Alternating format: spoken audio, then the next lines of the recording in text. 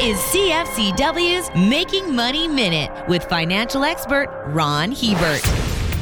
Most people know that if they make their spouse the beneficiary of their retirement savings plan, that they can do a tax-free rollover into the spouse's RSP after they themselves have departed for that big stock market in the sky. What few realize is that they can also transfer an RRSP or RRIF to a disabled child or grandchild. If a child or grandchild of any age was financially dependent on them because of a physical or mental disability, then their RSP or RIF could be rolled into that person's RSP and effectively taxed only when they withdrew it. For more information, listen to our Making Money show hosted by Ron Hebert and Gord Whitehead at letsmakemoney.ca or cfcw.com.